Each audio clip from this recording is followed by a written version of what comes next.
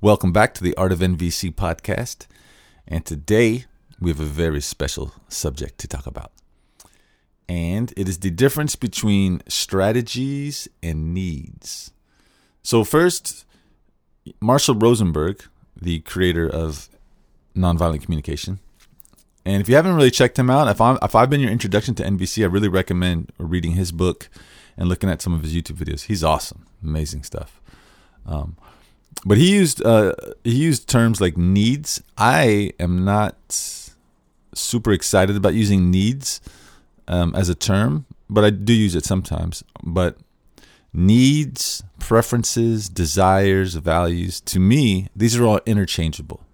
Right? These are what you're trying. You have a preference, you have a need, a desire, or want, and that's why you're doing this nonviolent communication, because you have something that you would like to happen and occur.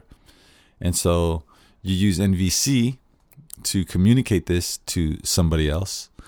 And your request is basically your strategy to get your need met. Now, if you are attached to getting your need met through a specific strategy, then you're no longer going to be doing nonviolent communication, because then you'll most likely be having demands and threats in there because you're attached to your strategy. And there's a big difference between the needs and the strategies. So for example, say you're in a relationship, you guys have a joint account, and your partner keeps spending so much money that the account is overdrawn. So in this situation, your need might be financial stability. You know, that's your need, that's your preference, your desire. That's something you value. That's something that's important to you. Just knowing that your bank account is not going to be overdrawn. So your strategy to get this need met could be talking to your partner and seeing if they're willing to get a separate account, see if they're willing to hire an accountant. Maybe they are willing to let you know every time they spend more than $100 in one spot. You know, these are all potential strategies to get your need, your desire met. Okay, but if at any moment, so say your request is for them to hire an accountant, and they don't want to do that. And you're like, but I have a need for you to hire an accountant. You don't have a need for them to hire an accountant. Okay, this is where the trickery comes in. This is where you got to be careful. And this is also why NVC has a bit of a bad rap with some people, because it can be used in manipulative ways incorrectly, but it sounds correct. Like, I have a need for you to do something. That's always going to be kind of violent. You have a need for financial stability. Your needs are broad. They're these things that are not tied to a specific action from a specific person in a specific way, because that's too narrow. That's too demanding. So, and I do see this pretty commonly, especially with people who've been doing it for a long time. And it can get tricky. So just remember that you have needs, but your needs are broad. Your needs are not going to ever be super specific to a person doing a certain thing.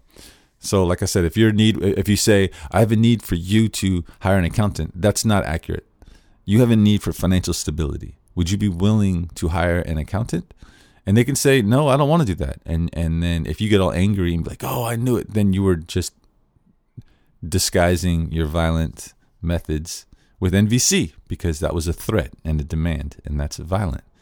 We make requests that can be refused, and alternative solutions can be found.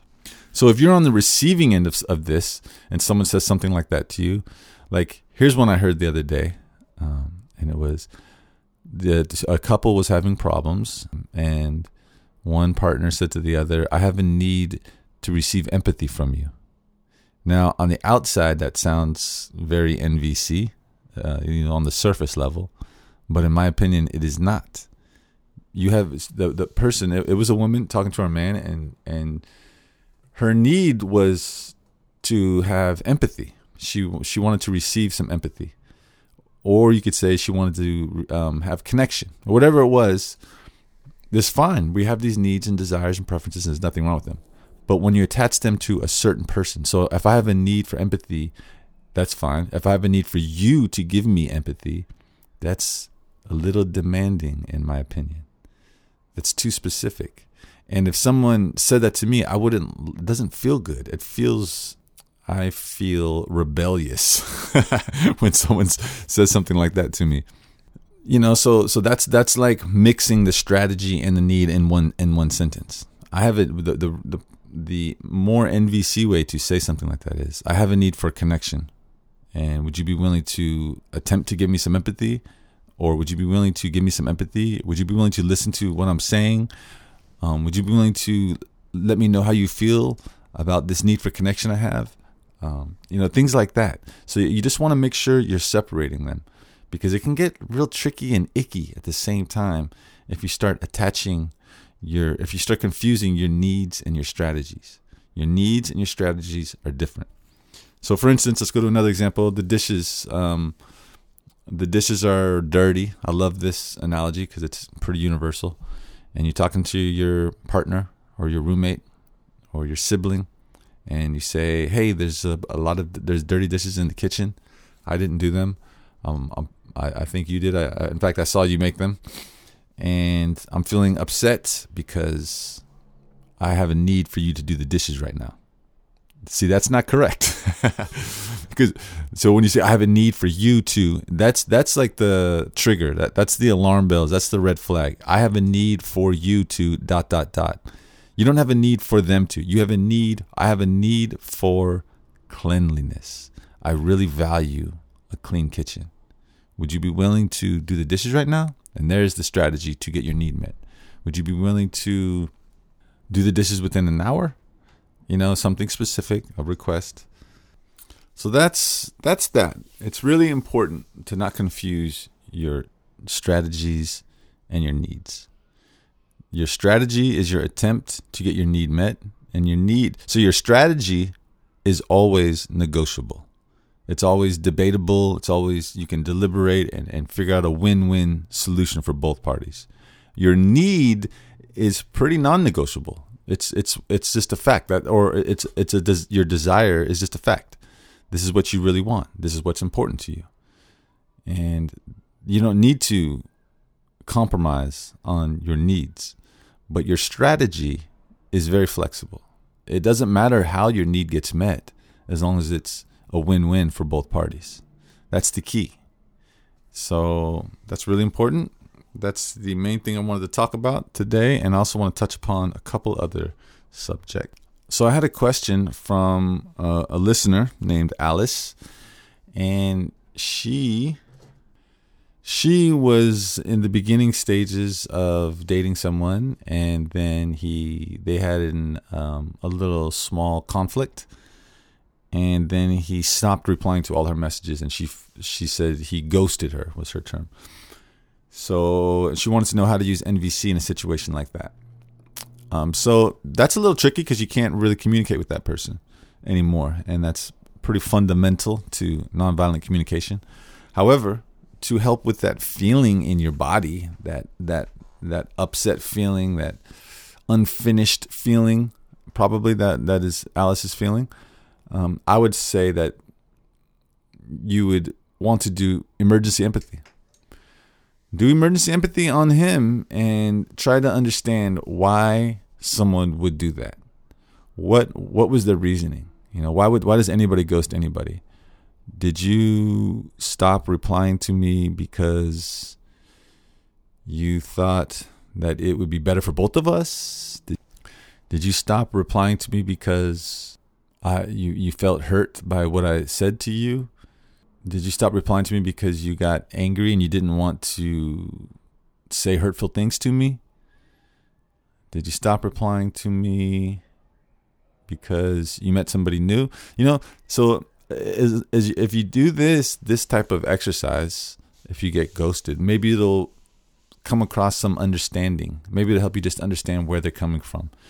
And if you go deep enough, usually, at least in my experience, you can feel things. You can feel things when it resonates. And you might stumble upon, they probably did it because of this. And you're the only one who knows what the situation is, at least from your end. So you probably have some clues as to how to do that. I had another question from a viewer, a listener, and she said, "What do I do when all I want to do is say violent things?"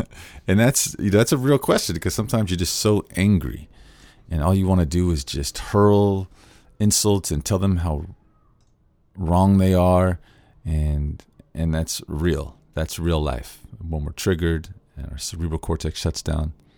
But the answer is simple. It's, if you can, if you can't do anything but that, just take a break. Just move away, go calm down, think about it. Maybe do some empathy on yourself to just kind of relax.